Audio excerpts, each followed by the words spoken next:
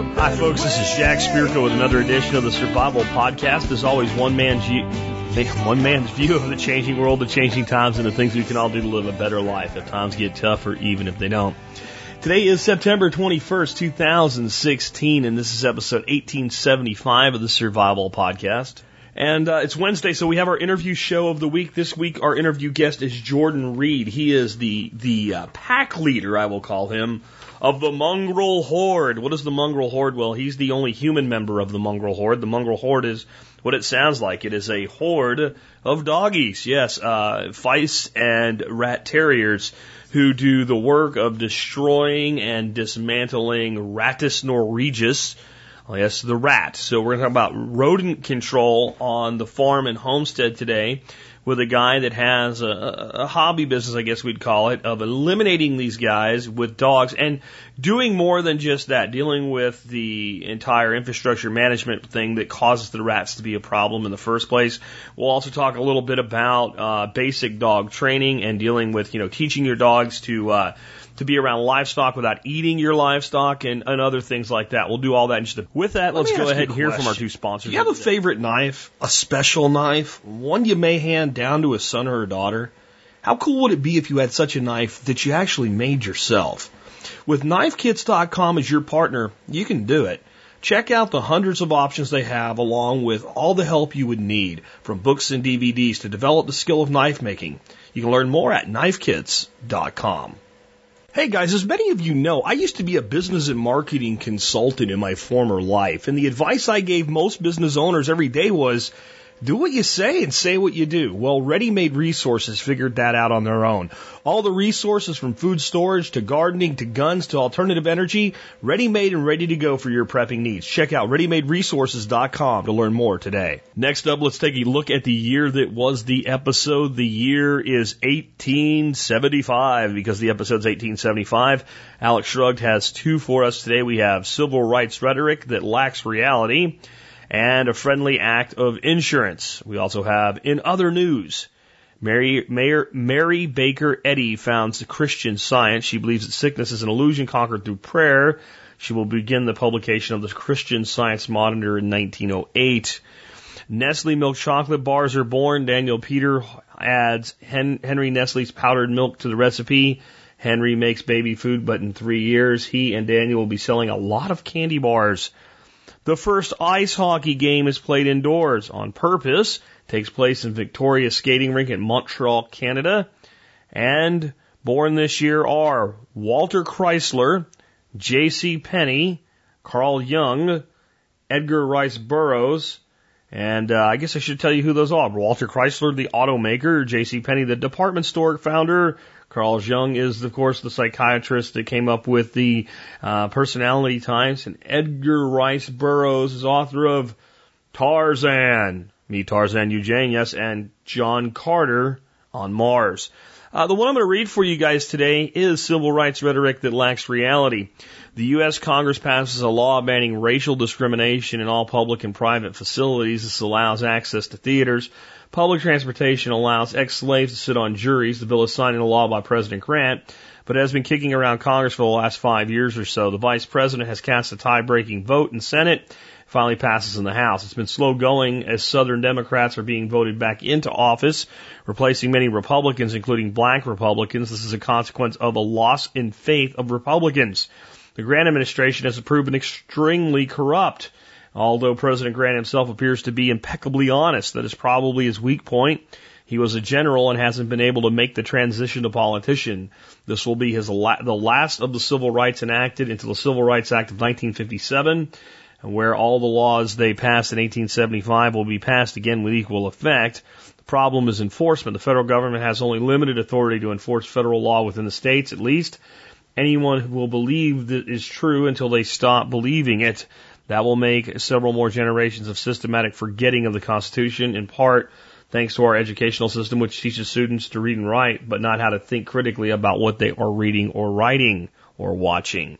My take by Alex Shrugged. The Civil Rights Act of 1875 was eventually ruled unconstitutional. Apparently the federal government was acting like a benevolent dictator again. In an emergency, the Romans would appoint a dictator with limited powers. to make things happen. In a sense, we have that system today when the Congress grants power to the president to make things happen in the name of goodness and beauty.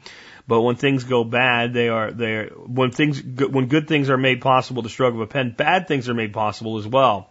The old proverb goes, the road to hell is paved with good intentions. The good comes first, it turns to hell later. In 1984, Thomas Sowell wrote Civil Rights, Rhetoric or Reality. He analyzed the Civil Rights Act and intended to do, and whether it actually did it. For the most part, the law succeeded in its execution, but failed in intention. The intent was to help black people or African Americans achieve equal prosperity with whites. The impediment to that goal was seen as racial prejudice, but the statistics don't bear that out. Certainly, racial prejudice kept people from getting certain jobs, but the block point was already being overwhelmed by a change in attitude at the local level. The law reflected that change. The law didn't create it. As it turned out, the Civil Rights Act of the 1860s actually impeded progress. We can debate why that was so, but generally speaking, by the time government shows up to help you out of your hole, you'll be so deep in, they'll just fill the hole in. In other words, the metrics clearly demonstrate that government programming is failing. They won't change the program. They'll stop tracking the metrics. Yeah, definitely. Here's how I kind of feel about the original Civil Rights Act of 1875. This is the mistake that was made with it. It affected public and private, and that was the problem. And that gave it ammunition to be seen as unconstitutional, because as far as I'm concerned, it still is.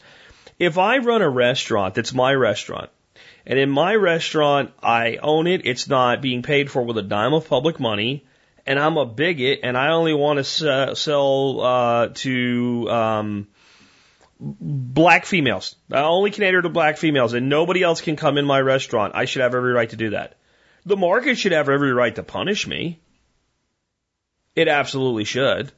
I want to serve only to white males. I should be able to do that too. And if the market wants to punish me, it should punish me. What private individuals do with their resources and their property and their world should have no business to government whatsoever. If we're to have a government, that's just no. And people will say, but that's discrimination. Yes, of course it is. I'm not saying it's right. I'm just saying that I should have no obligation as a business owner to serve anybody. I should have, for any reason whatsoever, I should be able to say, no, I'm not going to serve you. And no, you're not allowed on my property. If I'm running a business, how different is that really if it's a private business paid for with private money from my house? I should have to let you in my house. I can let as many people in my house as I want to, but not you. I don't want you here. Why? I don't know. Your nose is too big. I don't let anybody in my house with a big nose. It's stupid, but it's my right because it's my property. What the government was unwilling to do was single itself out in this and say that we're not allowed to discriminate. And some of the greatest discrimination that occurred going forward was by government. Now, it would have been interesting as a showdown in the Supreme Court had the Civil Rights Act of 1875 not at all affected private businesses and what have you, but it affected all public, including state public. So now, because there would have been a different discussion. It's almost as if it was designed to fail. Where have we heard that before? My take by Jack Spirko. With that, let's get into the main topic of today's show. And I want to say with that, hey, Jordan, man, welcome to the Survival Podcast. Thank you. Thanks for having me on. Man, I'm glad to have you on. I've seen some of your stuff on our Facebook Regenerative Agriculture page and all with your dogs just tearing up the rats, and that's what we're here to talk about. But before we get into that, just so the audience can kind of connect with you, can you kind of tell people, like, you know, what do you want to be when you were growing up? What have you done professionally? How the heck do you get into a point where what you do for a living is take dogs out to kill rats? Well, it's a multi-part question, and I'll probably talk your ear off, unfortunately. But I'm actually a sheep shearer by trade. And I grew up in the South in the real religious community and was more involved in traditional stuff like truck driving, selling RVs, and kind of more traditional things before I got pretty tired of it and fell back into agriculture. Gotcha. And you do what you call traditional rat catching. I didn't know there was a traditional method of catching rats. So what is the traditional rat catching method? Well, prior to World War I, when large-scale kind of chemical production went into effect for munitions, and then also farming fertilizers after the war effort in an effort to continue using the raw materials. Rats were always controlled through much less technical methods, really hands-on, down and dirty. And the tradition of a rat catcher is a pretty old one. There's multiple famous historic icons, and one of them is named Jack Black, who is actually rat catcher to the Queen of England. There's a lot of historical references for these kind of things. So when we talk about traditional methods, we're talking about using dogs on a farm in lieu of a chemical poison, and the manual labor that entails to actually physically find the rats and get to them. You had some stuff in your application to be on the show that talked about how this is something important for organic farmers and natural farmers because of the concept. If you use a toxin like a rat poison, how it affects other animals, how it affects predators, and how it's in your production area, basically. Could you talk about that a little bit? Yeah, no problem. There's a lot of different products out there on the market. And California, obviously, where I'm located now, just banned some of the really nasty ones in July of last year. So they took them off product shelves in your feed stores, in your pet stores, where, your Home Depot, where you could get some of the really nasty anticoagulants. The effects of these anticoagulants, for the most part, really trickles down because the rat dies, and it's not a painful or pretty death either, or a painless or pretty death. It's pretty gnarly. But the toxin stays in the body, and it's even proved that it can wash down into the water table as well, where large amounts of this are used. So what happens is you have a rat that's died. It might even be a mummified carcass, or it might be a suffering rat that's weak and wounded, and pretty much anything in the environment is going to come along and pick that up. So a hawk, an owl, a fox, a coyote, all of that stuff gets the full trickle-down effect because it's cumulative in the body of the rat. So out here on a certified organic farm, and obviously I'm not trying to promote anything, but, a certified organic dairy farm trying to stay in business, a small family farm of, let's say, 150 cows, they may have been using poison since their grandfather started the farm, and now they've switched over to organics in an effort to stay alive and keep farming as a family, and it's against the rules for them to use poison because it's against the organic certification. And so this guy that's been in farming for a couple of generations all of a sudden no longer has a clear idea of how to deal with the rat problem that's, causal to the food and grain that he's feeding the cows. So, we get to work hand in hand with some of these guys because they don't really have any other solutions. I got you. Yeah, another thing that's always bothered me, so I had this old cat that, we're a small farm. We're 3 acres. We don't have the type of infrastructure that you can end up with. I've seen some of your kill photos. It's pretty amazing how many rats end up in these places.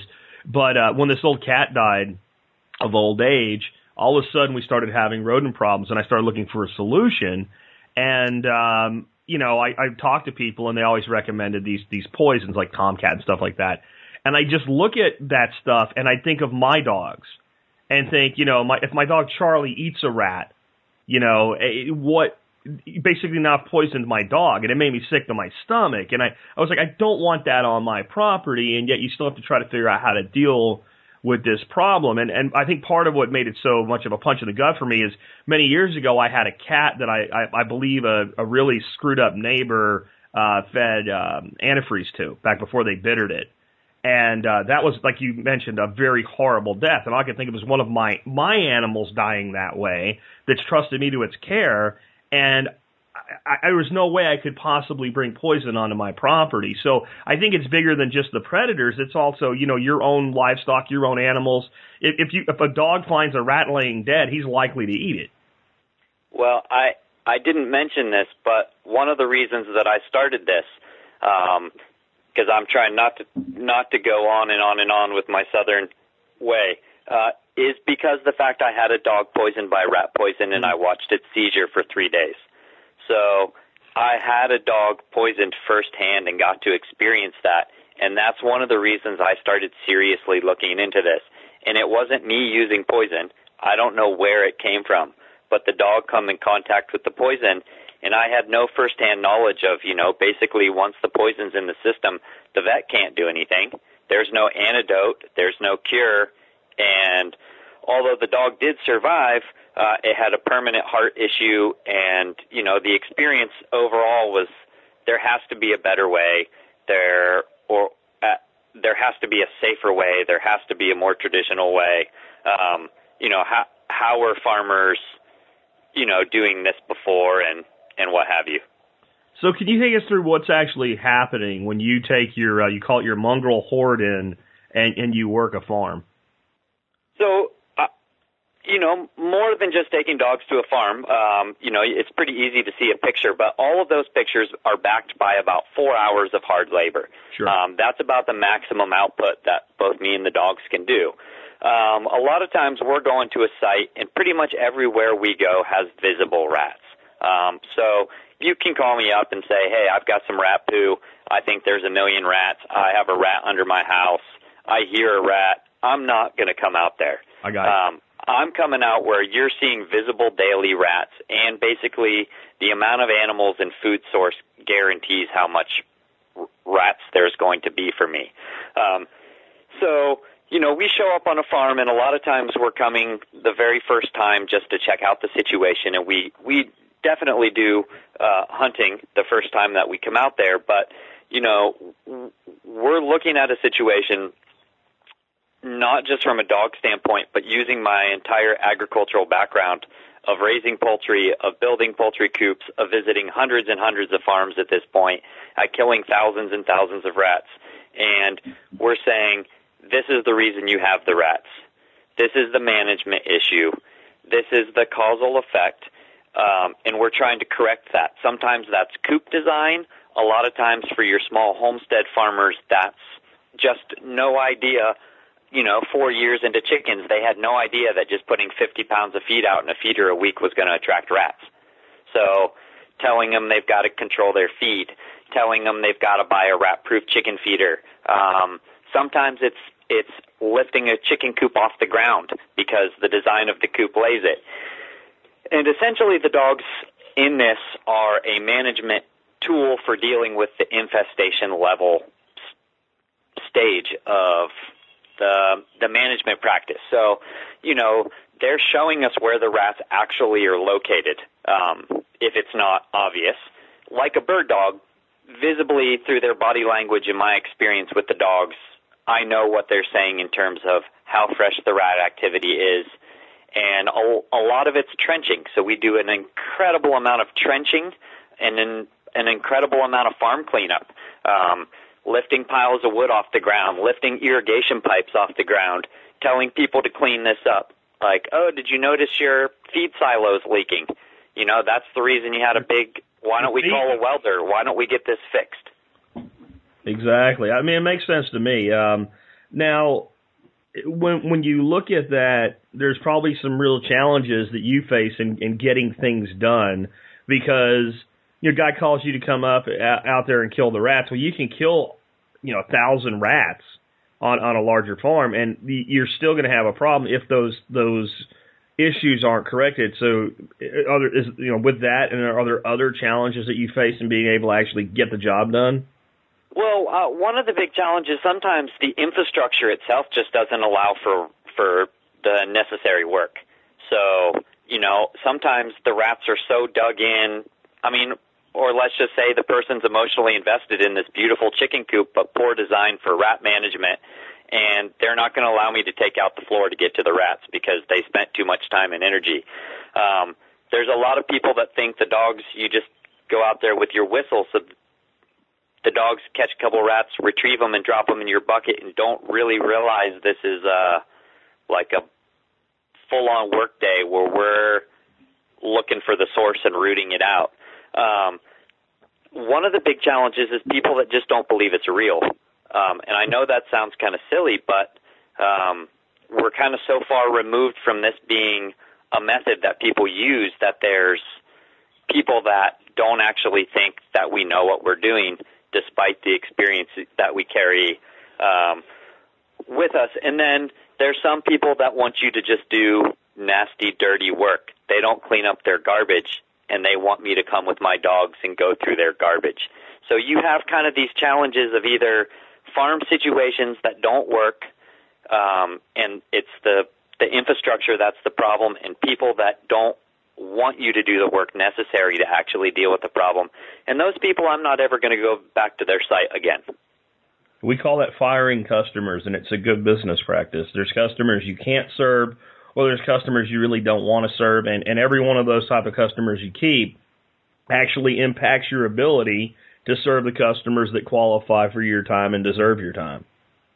Yeah, and I don't go anywhere that the animals aren't taken care of as well. So if I see really poorly taken care of animals, and the animals are in bad shape, and they're not making any effort to take care of their critters, I mean, you don't have to have a lot of money to take care of your critters, but if your critters aren't being fed and watered well and that kind of stuff, I won't go and help you with your problem until you take care of your animals first.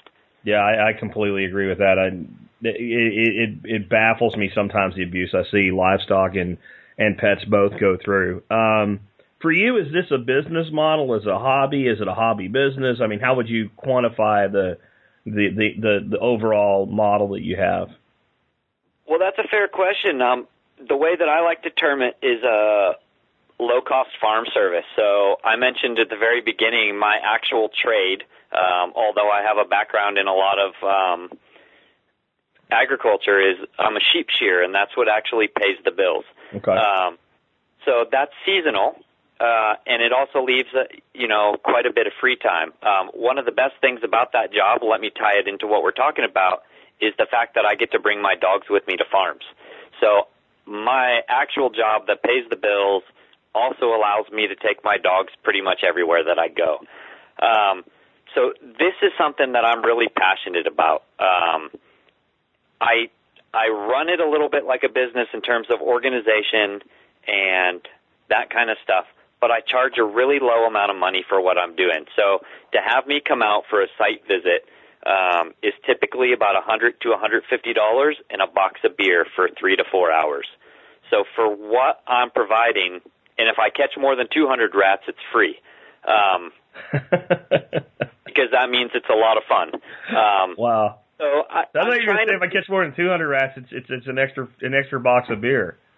Well, I should do that, shouldn't I? Yeah. But it's basically what I'm looking to do is work with people that I enjoy, that are passionate about keeping poison off their farms, that are a pleasure to be around, and keep it affordable that they can have me out there seasonally or until the infestation level of rodents is under control and the management practices have been wiggled to deal with that effect. So I'm trying to keep it affordable. And if I want to make money at it or I need a little bit of extra bucks, I'll schedule 3 hunts in one day. Gotcha. But I'm not, it would require too much dogs and, difficulty to actually make it a business. It's expensive to keep and maintain the dogs, and there's a few guys with similar professional pest control businesses that do use dogs. They're about $400 an hour, with the licensing and insurance, and they're working mostly at industrial locations and places where they don't actually come, where 12 rats is a really exciting time for them. I think I'm more in terms of this is really a crazy, silly passion of mine that I've kind of structured as a business in order to get me to new places. Tell us about your dogs. Like, are they a Feist, or what kind of dog are they? Are they rat terriers? Are they a mixed breed? And what else do they do on a farm other than just kill rats? Well, I'm a little bit cagey about answering too many personal questions about my dogs just because of pet ownerships and anti-hunters, but it's a fair place and a fair time. So I have a couple of rat terriers. I have a couple of Feists. I keep 4 dogs usually and 1 puppy. And that's my full, accoutrement. You kind of have to work a dog up slowly over a couple years before it really gets the hang of what's going on. And that takes some time, so you kind of always have to be bringing in a young one. I like the rat terriers and feists a lot, but it's really hard to find them out here on the West Coast that are any good. And a lot of them are too big, so I need pretty small dogs. Sure. And I've been through a lot of dogs, so if I raise up a puppy or a dog, then it doesn't work for me. A lot of times, let's just say, personality difference, then I'll give it to one of those farms that has those rat problems that we talked about, and the dog, I just give them the dog. Gotcha. And then they've got a full time, and I don't have to worry about the dog being in a home or a place where it shouldn't. And you can imagine I've cultivated more than enough places that people are begging for those kind of deals. Oh, absolutely, because I'm impressed with it, and I'll tell you why. The reason, and maybe later in the show I'll tell you what we've done here as far as control, in addition to good management practices, is I have 2 dogs, and one's useless for this. He's a 150-pound German Shepherd, and I have another one whose heart is in it. He's a crossed breed pit bull cross with a German pointer. I might have the only one of those in the world, I guess, other than maybe his brothers and sisters. But he's a rat killer. But he's also pulled the insulation out of the wall to get to the rat killer. He's ripped the drain pipe off the side of the house to get to the rat killer. He's whatever's in the way, I will demolish it to get to the rat. To the point one time I had to patch his nose up because he shoved his nose so far up a drain pipe trying to get a rat out of it. He scraped his nose up, and being at the Pittenham, he has very little. There's a pretty high pain threshold. He'll put himself through a lot. So to me, the small thing obviously helps a lot, but one of my big challenges in dealing with the limited rodent problem we had here was the dog actually doing more damage to the infrastructure than successfully killing a rat. If the rat's in the open, it's dead.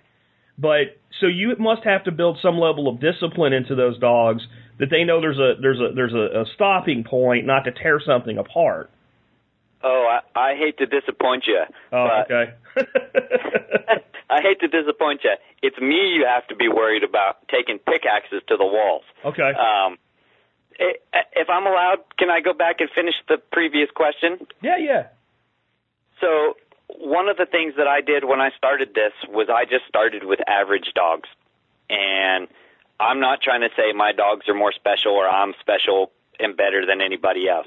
I just started with regular dogs, and I've been at this a while. And the longer and longer I do this and the more I enjoy this, the more that I've gone from what I would call like a good all-around farm dog to really, really performance hunters, which is what you're describing. So the dogs that I currently have are several notches in energy and drive from dogs that even in the same breed that people would have in their yards. Because I need a consistent 3 hours of really, really high output at every location that we go to, sometimes 2 in a day, sometimes 3 in a day. And I also have a Yak Jag Terrier and a Patterdale Terrier, as well as I've worked with a lot of different cross dogs. So I've worked pretty much with any breed that shows any interest, including pound and rescue dogs that show interest in catching rats.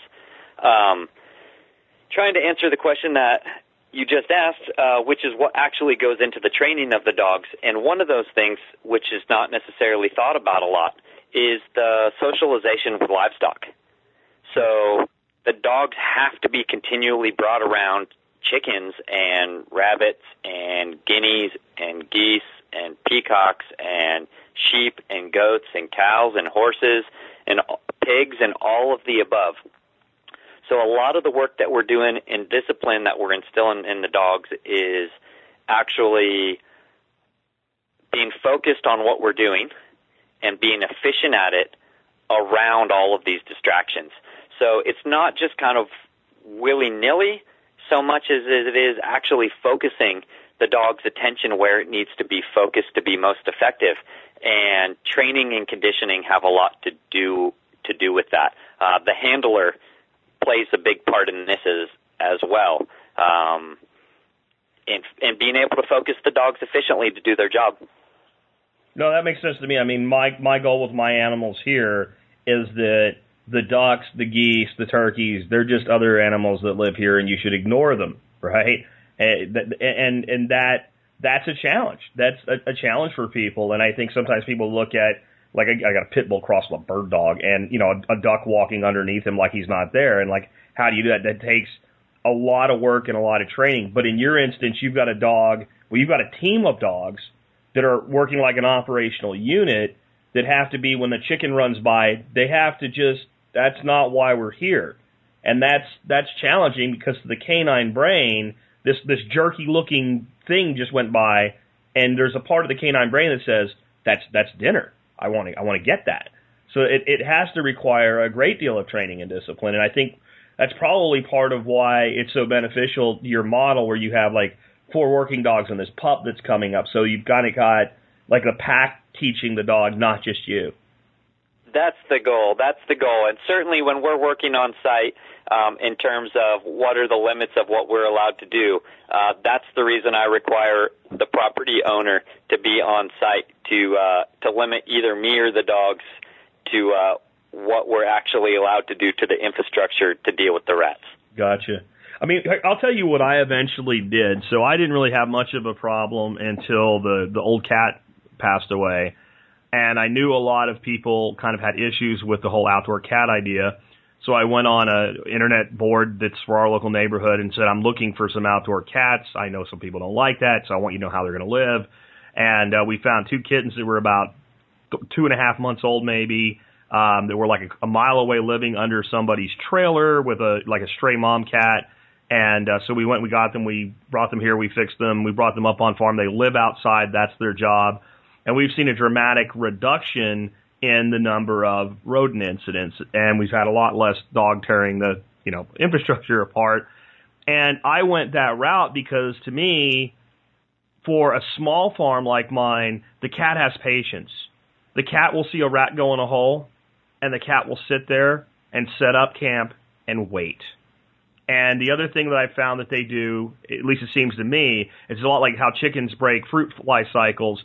Once they hone in and figure out there is a nest somewhere, they'll go in and they'll eat all the young, and they break the breeding cycle. So I don't know that works on a larger farm, but I know that here, for this kind of small, tiny acreage type situation, it's worked really well. And I mean, other things like, we store our feed in metal cans with the lids on. We only feed as much as the birds eat a day. Things like that. We've removed, stuff that was like junk laying around from the last place where they could nest. But it did take that holistic approach. I don't think if we just threw the cats here, it would have been enough. No, it's an interesting problem. I mean, we get a lot of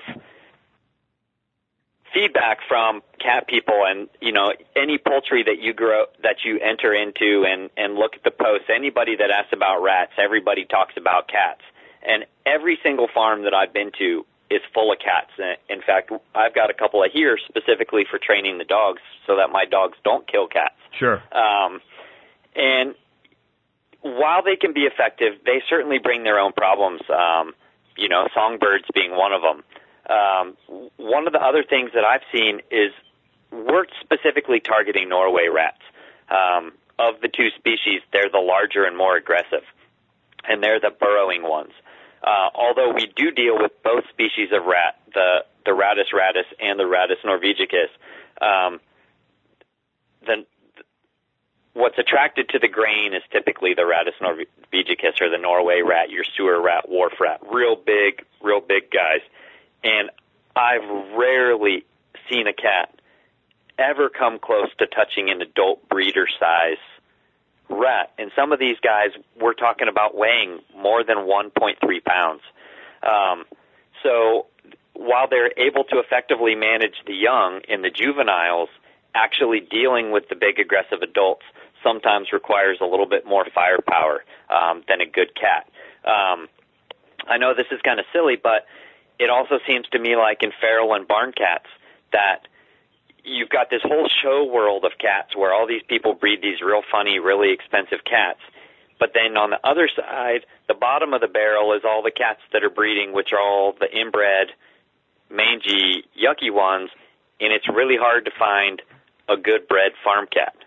No, I think that's valid. I think it's completely valid. I think we were kind of lucky. The male that we have is just a beast. I mean, this cat is like about 16 pounds, and he is just a freaking beast. But, like, that's dumb luck. I don't know where, like, if somebody said, where do I get another cat like that? I don't know. That's the problem. So where do you find, you might get 4 or 5 cats, and if you're lucky, one of them hunts and will catch rats or rodents. But, certainly your approach works, and my dogs, we're not dealing with mice and small rodents. Certainly here in California, we've got the pocket gopher, which is an exceptional digger. The dogs can't dig them up. They dig too fast and too deep. But an ambush predator is able to catch them effectively, where my dog's kind of blunt force trauma approach is overkill. So I certainly am advocating the whole approach, and cats are part of that, but usually not at the infestation level. How did you find out about this whole school of thought? I mean, to get to where you are with it today, I mean, like, did you have a mentor? Is it something you discovered and self-taught? How did you end up here? I wish I had a mentor, and I would give almost anything for a mentor. My interest in farming, after I left a more commercial work world, basically I got involved with homestead farmers, especially some of the really old kind of grandmother figures that I found at the farmers markets, and started getting involved in internships. And I did internships on some goat dairies and no machinery, all hand tool farm, on traditional row crop vegetable farms, a wide range of agriculture. One of my personal interests is growing poultry, and it still is, only I live in a very small urban farm and don't have a lot of room for it. But I've grown a lot of turkeys, guineas, ducks, geese. I've helped a lot of farmers that are at the farmers market selling vegetables and want to add like an egg production, and so they want to build a chicken coop and, get 50 to 75 birds and have enough eggs to supplement their income during the winter kind of deal. And a lot of these people were grandmother-type figures where one of the things they just need help with is just manual labor. And, I had one of my little farm dogs that I started with in the very beginning, and I'm doing the trapping and pellet guns, and the farmer at this point was putting out poison, and, this was the very first time that I ever saw this in motion, and I'm cleaning out a chicken coop with my little dog, and the rat runs out, and the dog grabs it. And I caught 3 rats in a matter of 20 minutes, where out there with my pellet gun, I was sitting for 4 hours to catch 3 rats. Sure. And I might have caught 3 rats in a month with my trap. And it was actually a progression of over 2 years, from 1 dog to 3 dogs, working on that one particular farm 1 or 2 days a week, that I taught myself how to use dogs at least on that farm to catch rats. And then started taking that skill out to friends' farms, begging people to allow me to visit their farms. In that first early period of kind of learning methods, I've spent a lot of time talking to guys in the UK where there's not big game hunting, and their only sport, and as they're the traditional birthplace of terriers, they still have a lot of this in motion. You can't go hunt a bear or a deer or a pig, and rabbits and rats are kind of the only legal hunting for the working class guy. And so it's still pretty common over there, and I had to spend a lot of time talking to them, trying to find out methods, and just going out and doing it and visiting places and looking at chicken coops and breaking shovels, among other things. Finding a good shovel is the hard part of this whole deal. Have you ever heard of the Rogue Hoe? I haven't. The Rogue Hoe. You're going to love me for this. Every person I meet that's bought one has said that like the most valuable recommendation I've ever given tools is this device called a Rogue Hoe. They make little light ones for gardens, but they also make really big heavy duty ones. You can get them either in really heavy hickory or a fiberglass handle. And they started out as they were manufacturing tools to be used for people that were doing like basically forest firefighting, and then they started being used by people that were making in-wood trails. And they are absolutely, if you want to tear something apart or pull something apart, they're what you need. So you can just check it out after the show, and I'll have a link for everybody else that hasn't heard me talk about them in the show notes. They're a company I've reached out to a couple times trying to get discounts for my listeners. I've never done it, but they should do it because I think I've sold like thousands of these things for them. But check those out. I'm pretty good with an Italian grape hoe. That was one of the tools that we used to do all the groundwork on the no-till farm. So I've done a fair amount of hours just with the big square hose too. But I'll definitely check that out. Yeah, the one I like best, I can't remember the name of the pattern, but on one side it's like a big old bulldog, flat hoe like you're talking about. But then the other side of it's like a 4-tine rake, but it's like a hoe that was made into a 4-tine rake. It is. You'll like it when you see it. We'll move on from there. You kind of mentioned this already, but I have in your notes here, there are some farms or farmers you just refuse to work with, right? I've been to some farms, yeah, basically the conditions on the farm or the conditions of the animals, or I don't mind being in contact with rats, but I have little interest in being in contact with household garbage. And I actually want to see, because I'm not directly making a profit off of this, I actually want to see them make the management changes and improvements so that they've dealt with the problem, not call up this guy for $100 and have him deal with my problems. You're not looking for someone to call you up once every 2 months and knock the population back. You're looking to be part of somebody's overall management plan. Exactly. And that's one reason it can't really be a strong business structure is because I would put myself out of business. You're like a psychologist, but you get people off therapy too fast to make any money at it. Exactly. and I don't have any drugs to peddle. I don't have any drug company kickbacks. Yeah. So you mentioned that sometimes you'll give a dog away. Do you have people that come to you and want to buy dogs or anything? And do you have people that say can my dogs join the hunt or whatever? And how do you handle that? We get a lot of interesting stuff. People obviously don't see behind the scenes very often, and that's kind of one of the things that we're doing when we do an interview. A lot of people assume I have a big kennel of dogs and don't really understand I don't do that. The other thing is these kind of dogs, the more, as I mentioned earlier, the more I started with regular farm dogs and then kind of got into the professional athletes of the genre, in this particular case rat catching, the more and more they're not for inexperienced owners. What you might see me be able to do with the dogs in public and manage and control and maintain the dog's function and motion, inexperienced owner, especially with a really high drive terrier, is not going to do that. So I'm not a breeding kennel. If I breed dogs, it's because me or one of my best buddies needs a new dog, and we need to raise a puppy up.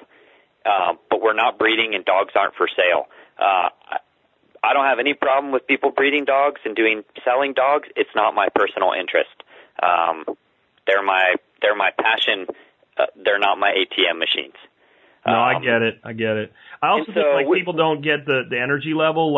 I have a friend named Chris Starr that one of his many things he does is he does falconry. And he hunts with a falcon and a dog. And I can't remember the dog's exact breed, but it's some sort of rat terrier derivative or whatever. And the energy this dog has is preposterous. I think most people would go crazy trying to deal with this animal. I actually had to ask him to stop bringing him to my events and stuff because he was driving my dogs crazy. Because it would be 2 o'clock in the morning, we're still up drinking beer or whatever, and this dog was still going 1,000 miles an hour.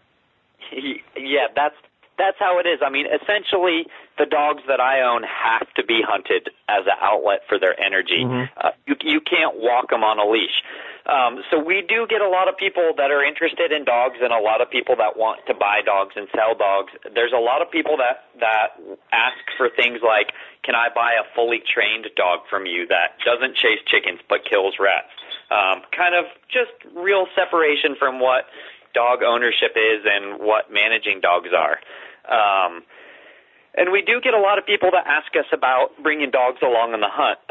Kind of my stock reply is that the people that bring their dogs on hunts with me are either close personal friends or they're actual farmers that have a problem and I found them a dog or helped them find a dog, and they're bringing the dogs with me on a hunt so that they're actually learning the techniques, handling, management, and dog skills to actually take that back home to their own farm so that they're not reliant upon me.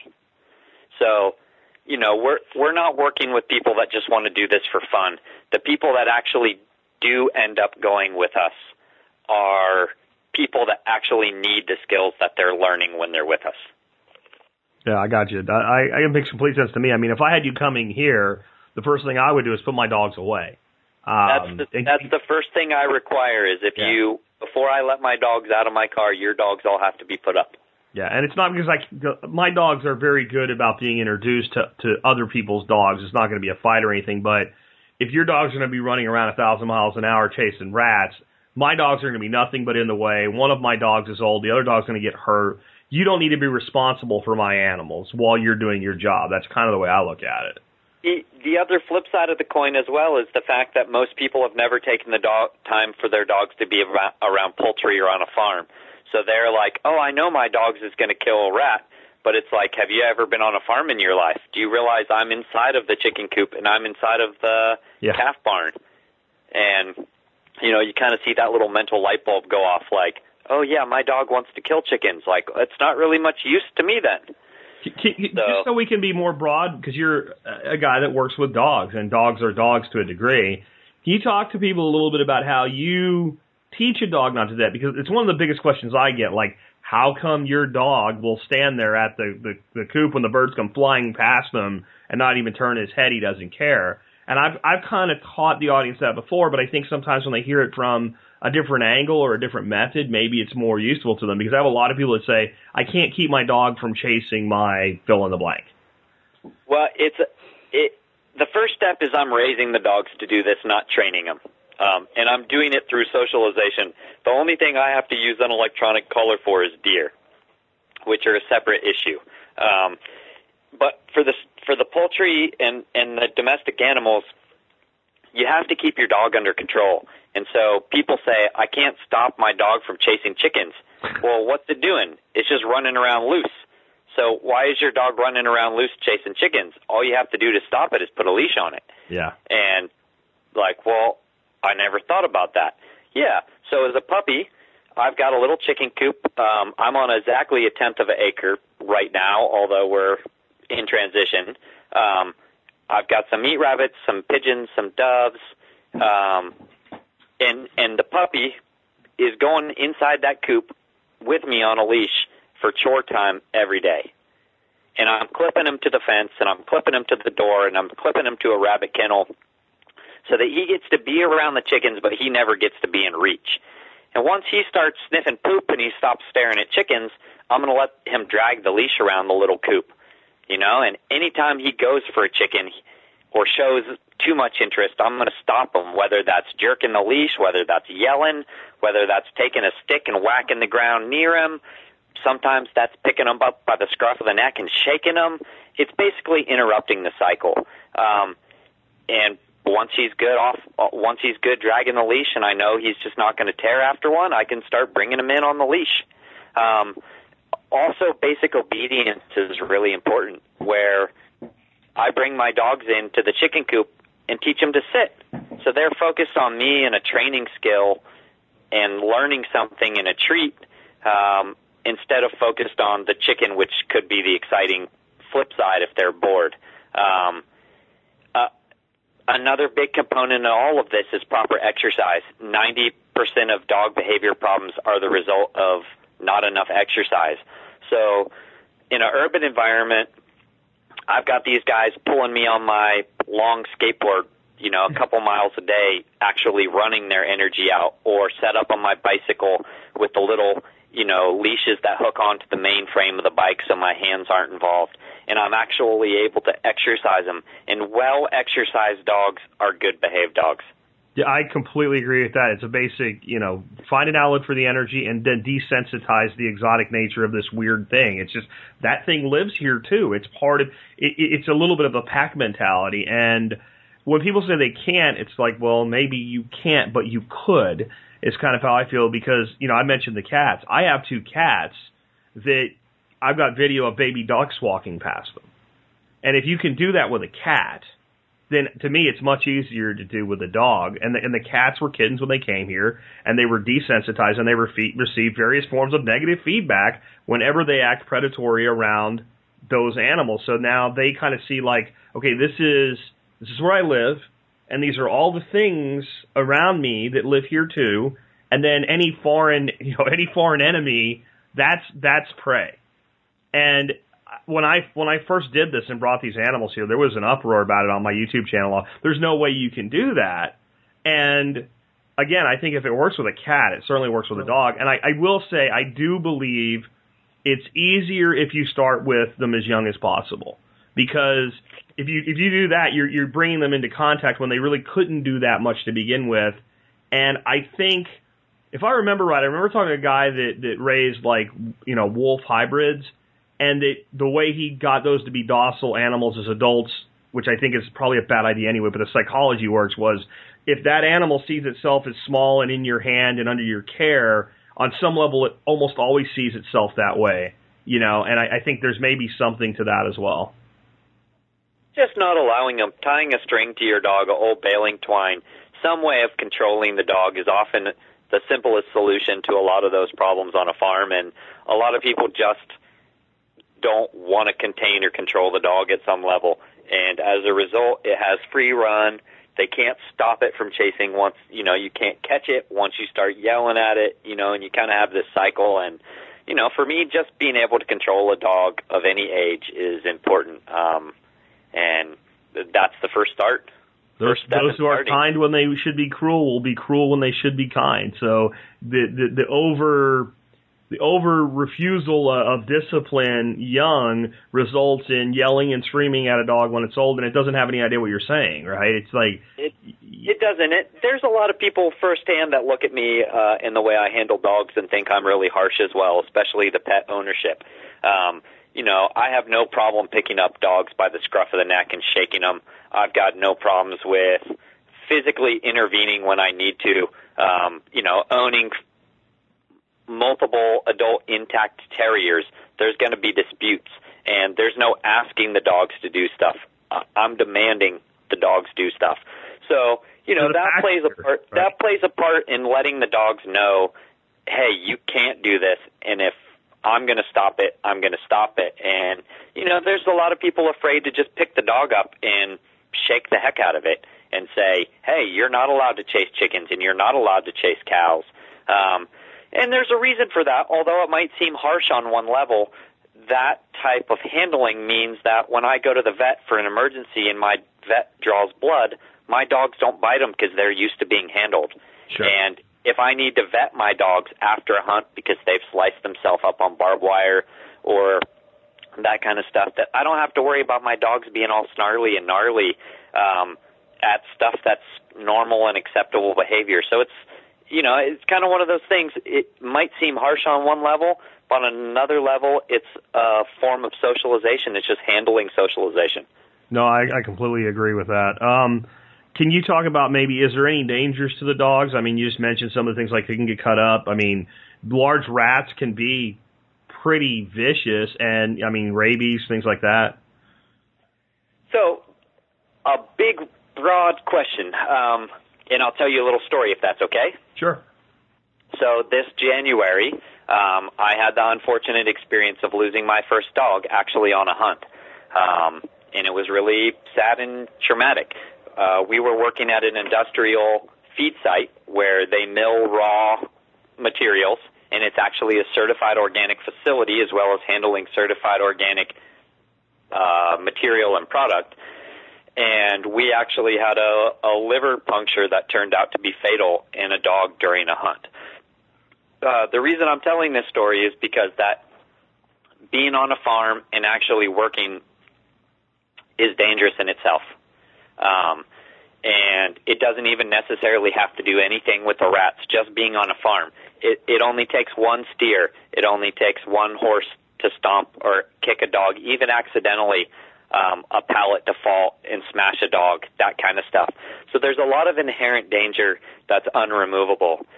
As far as the rats go, infection is one of the largest problems that we face. Rabies isn't actually an issue, although that's one of the most common questions that we hear. As far as I know, there's no known, I'm not sure what you call it, infections of rabies via a rat in the United States in recorded history. There's several cases of rabies via rat in Poland after World War II, but we're talking about, after whole cities have been burned down and destroyed kind of thing. But they're not actually really a carrier for rabies. It's really rare, but that's something that we face a lot. What happens is the rats bite and they have really long teeth, so when a dog grabs them, even a skilled dog, the big rats curl up and bite the dog's faces, and their teeth are, on an adult rat, are about a half an inch long, sometimes longer. So they're actually able to puncture into the sinus cavities, through noses, through ears. Although I haven't faced it, a lot of the rat guys in the UK tell me it's really common for them to lose an eye at some point in their life if they're a really productive, hardworking actual rat-catching dog. And then those bites tend to have little pieces of skin that the chisel point teeth pushed in. And so you have a lot of swelling and kind of abscess-type material that can infect the dog's faces. We use natural products as often as possible. In fact, I've only given one of my dogs antibiotics once, and when it was an infection that went into the lymph nodes. But we use bee propolis. If you're not familiar with beekeeping, it's tree sap that the bees masticate and use to seal the hives and make it a solid kind of airtight structure. And we tincture that in high alcohol. But like everything a bee masticates, it's got a lot of antifungal, antibacterial, antimicrobial properties, and is a really strong antiseptic as well in conjunction with the high alcohol. So that's actually my first line of defense for dealing with infections and that kind of thing. And just otherwise, you're dealing just with the inherent danger of being on a farm around working animals, machinery, and that kind of stuff. Absolutely. You can get hurt on any given day on a farm. It's just part of the deal. What do you do when you have 200 dead rats in a pile? What do you do with them? Well, at first, it was really difficult to find a disposal method. And I usually keep a vulture pile. I've lived at quite a few different rural locations in California before I came to where I am now, and I maintain a vulture pile. But at this point, I've maintained the connections for actually giving them to falconers. Okay. So I've got a network of guys, especially, and when the site is large enough that I know there's no poison anywhere on that site or any neighbor close that a rat could get to poison and get it back, because the last thing I'd want is to give a poisoned rat to some guy that's got a training his falcon, right? Yeah. So, and they love them because they have a lot more mineral than farm-raised, like Coturnix quail and that stuff for the most part. So it's got more mineral content. They take them, they freeze them for a couple of weeks in sub-zero freezers, which kills the bacteria, parasites, and that kind of stuff. And, I don't know their full method, but I'm pretty sure they skin them and clean them because they don't want their raptors starting to hunt rats as a food source in, after they start recognizing them. So I think they do a little bit of work to clean them up. But, yeah, they're going off to raptors. None of the rescue people will work with me. So they won't come and pick them up from me, or they won't meet me, or they won't do any meeting in the middle. So I haven't worked with any rescue groups. Yeah. I'll tell you, if you ever need another outlet, back in the day I was a reptile breeder, and I would have done the same thing. Freeze them for, a week and then feed the snakes. That's what I thought you were going to say, because I was so into it at one point. I used to get Christmas cards from a place called rodentpro.com. And when I ended up deciding I didn't want to do that anymore and parceled out my animals to various breeders, I actually got a phone call after several months of not placing an order going, did we do something wrong? Did we, and I swear to God, did we lose your business to mice on ice? And I'm like, no, I just not in the business anymore. So, I mean, for a breeder, it's a significant expense. Yeah, I think out here in California as well, I'm not quite sure, but there's, we've got more laws around chicken and egg production than other places in the United States, and I believe the same is actually for laboratory rats as well. So for a large-size laboratory rat, you're looking about $7 to $9 a piece out here. Yeah. And I give it to the falconers. I'm not charging any money for this, but I'm saving them a significant amount of money on feed bills, which really helps make kind of what I would consider like a not very affordable sport, maybe a little bit more affordable for them to practice, especially when they're using wild-caught birds that get released after a season anyways. Yeah, definitely. So if people want to learn more about you, do you have a website and blog or something like that they can check out? I've got all kinds of stuff. That's the problem. I have a full website. I have a kennel page on Facebook. I have an Instagram, and I also have a YouTube channel. Very cool. I'll make sure there's links to all of that in the show notes today for people to check out. And with that, man, Jordan, I want to say thanks for being with us today. I think that we got a lot of great information to the audience, and I appreciate the work you're doing. And I think it's something that if more people know about it, maybe more people will do it, because I think it's part of why you were on today. You'd like to see other people doing this because your area of operations is only going to be so big. I'm basically interested in educating people to the fact that there's an alternative solution to just wholesale use of rodenticide poisons because of its effect, in the food chain and in the environment. Very cool, man. Well, again, thank you for being with us today. Thank you. All right, really enjoyed that interview. I mean, one of the things I'm passionate about is animals in general, especially dogs. My dogs are like family to me. So when I am able to talk to another person that takes working with and training his dogs and his care for his dogs and care for animals seriously, it's always great. And I think we learned a lot from each other. And I think you guys probably learned a lot from today's interview. Hope you enjoyed it. With that, if you did enjoy it and you want to support this show, the easiest way to do that is become a member of the Survival Podcast Support Brigade. Just go to thesurvivalpodcast.com and click on members, and for 18.3 cents an episode, you can support our work by becoming a member. That's $5 a month or $50 a year. And if you do that, you're going to get discounts on so many things that you're probably buying anyway. It'll put the money right back in your pocket, and it won't really cost you anything to support us. If you are military and law enforcement or Peace Corps or a first responder, active duty or prior service, email me with a couple, sentences of details of your service, and I'll send you a discount code. And you can get a discount on the Members Brigade. To do that, you please send me that email before, not after you join. I'm not being a butthole. I just can't retroactively apply the discount. The software and PayPal do not work that way. Okay? So before, not after you join. Everybody else, you pay full price. It's still a great deal. Just go to survivalpodcast.com and click on members to learn more. Next up, I said it's the easiest way, but really the easiest way to support this show is to do all your shopping through tspaz.com, TSPAZ.com, whenever you're shopping on Amazon. So if you buy stuff on Amazon, all I'm saying is instead of typing Amazon in, type in tspaz.com, click a link, go to Amazon and do your shopping. Buy whatever you were going to buy anyway on Amazon, and you'll support our show. It won't cost you anything. It really won't even cost you any time. It won't take any extra time, really, at all, of any significance. Speaking of time, today's Amazon item of the day, the item I have for review on the site today, is something that deals with time and space. And it's certainly not a prepper product at all, but I think it's a product that many of you guys will enjoy reading. It is a book called Biocentrism, How Life and Consciousness Are Keys to Understanding the True Nature of the Universe. It's by Robert Lanza, MD, and Bob Berman. Robert Lanza is a certified genius.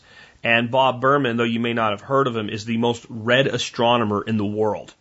And what they're looking at is questions about life and the universe and creation versus evolution versus design, all of those types of things. And I'm reading this book with a lot of excitement and with quite a bit of skepticism at the same time. And I'm being skeptical because it validates for me very much what I believe. And I believe when we're reading something or investigating something and it tells us what we want to hear, that's when we have to be most skeptical.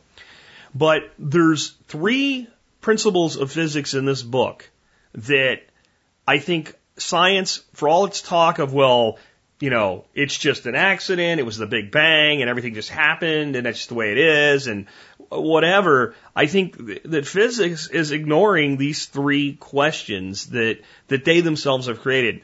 One is called Heisenberg's principle of uncertainty. Yeah, so what is Heisenberg's principle of uncertainty?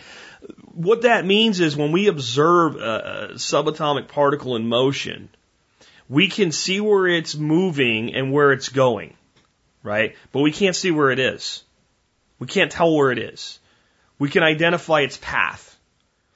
If we identify where it is, we can no longer see its path. So think about it like a football being thrown through the air. If you see it in motion and it's moving really fast, it's being thrown very, very fast, it's like a streak.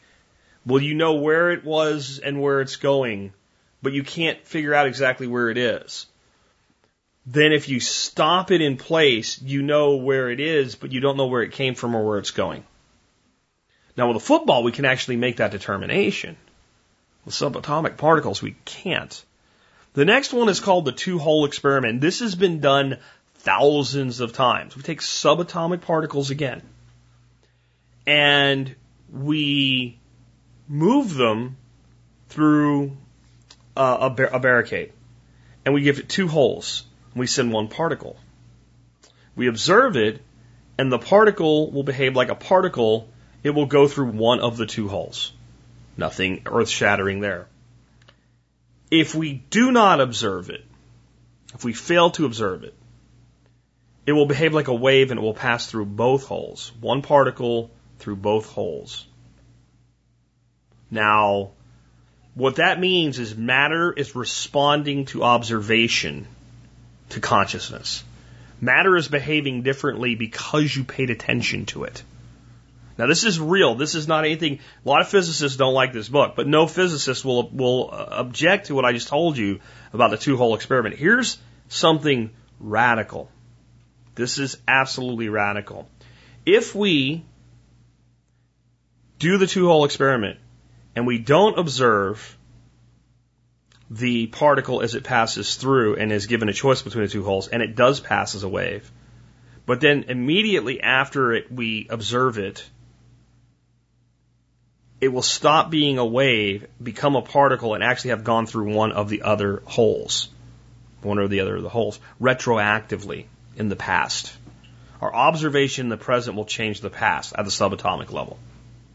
Now, that again means that matter is responding to your observation, to human consciousness, in absence of time. The third is quantum entanglement. Quantum entanglement is where they take 2 subatomic particles that came from the same atom, and they sent them, this is another experiment that's been replicated, 7 miles apart through fiber optic cables. So now they're 7 miles apart. They manipulate one to, let's say, rotate from top to bottom. The other one immediately begins to rotate. The 2 particles are inexorably intertwined forever. You could move them across, 50% of the known universe, and they would still do this. There's actually a time lag, even at 186,000 miles per second, speed of light, or c, in E equals mc squared. That speed of light over 7 miles, you can measure a lag. You can see that if you shine a light, there's a time it takes for that light to travel 7 miles. It's very fast, but there's still a time that it takes. But yet, these 2 particles are inexorably intertwined, and there's no delay in their time. Meaning that this matter is communicating across space instantaneously as though the space isn't there at all.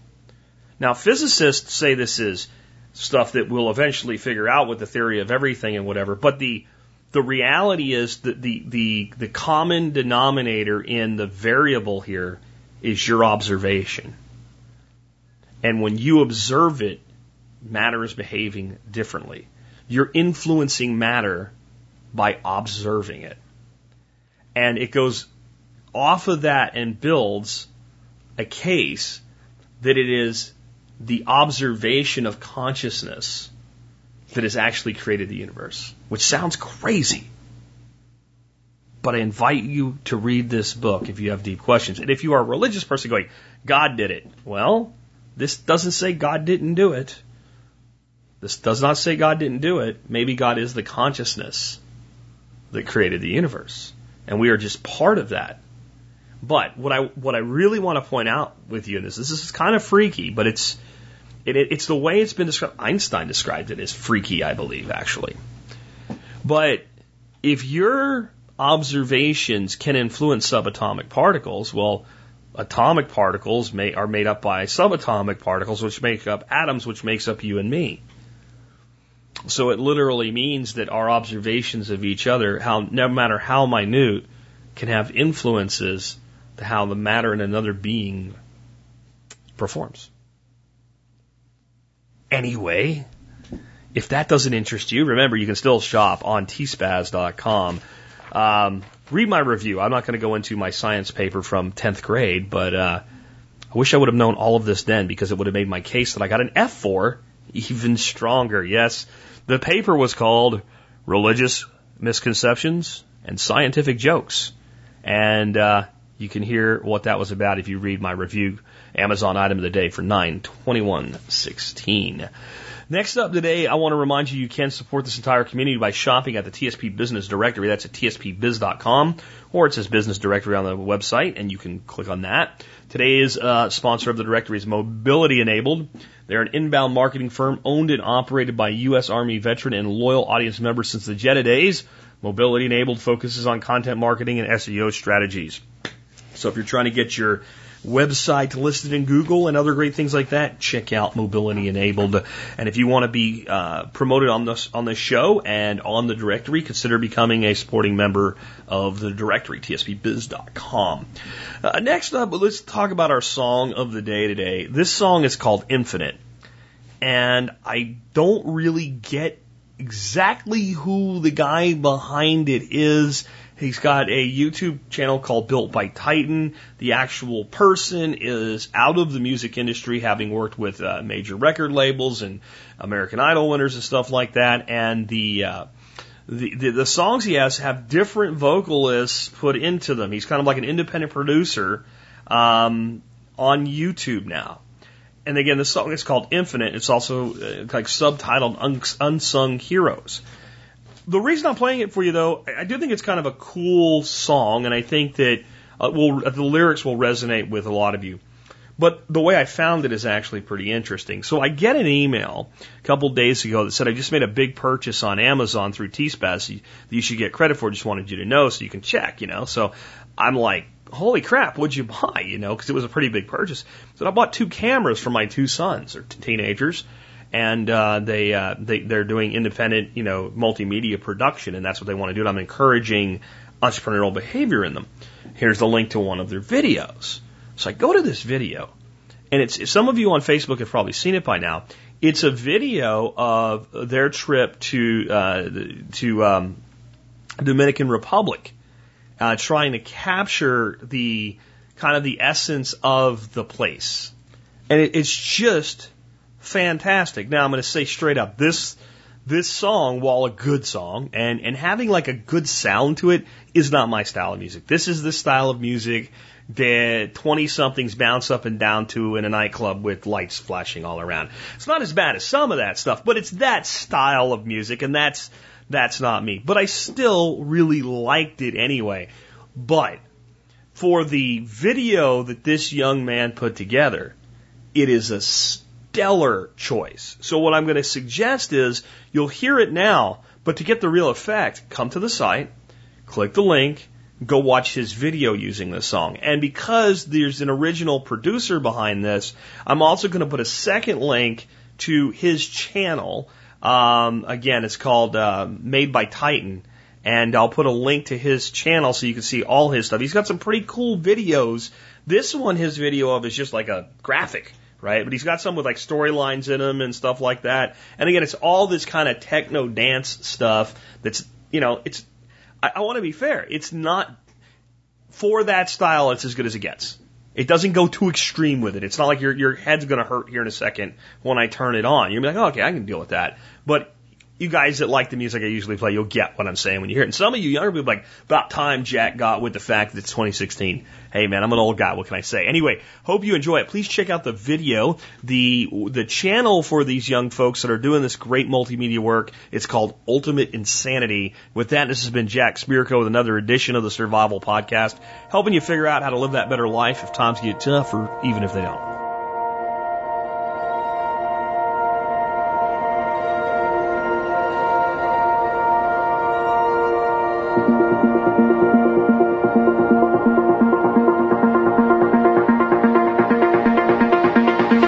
This goes out to all the losers who keep running till the morning.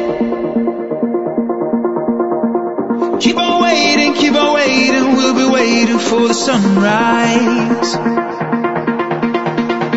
I know you're scared, unprepared, but oh, I know it will be okay.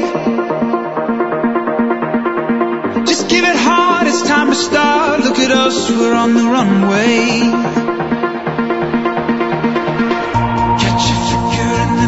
See it dancing in your eyes, feel the breaking of the lie. Life's a game of truth and dare. We are lovers in despair. Hear us shouting, we're alive, we're alive. Don't you lose yourself tonight. You are infinite. We can be infinite tonight.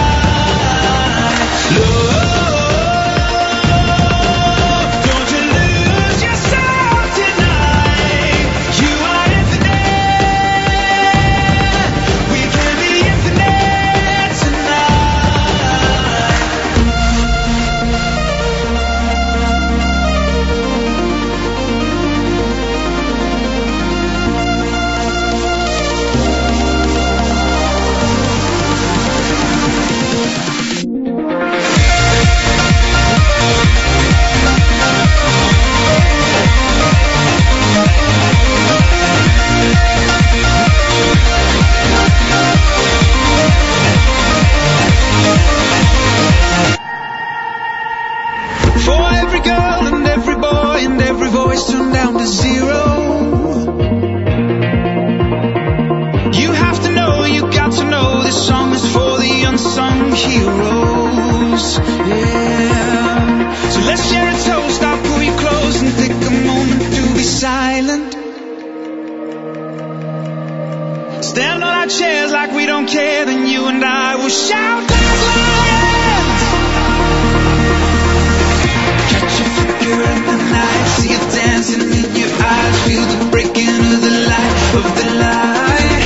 Life's a game of truth and dare. We are lovers in the pack. Hear us shouting, we're alive, we're alive. Don't you lose yourself tonight. You are infinite. We can be infinite tonight.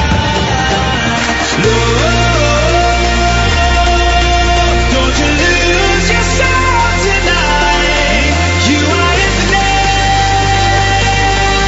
We can be infinite tonight.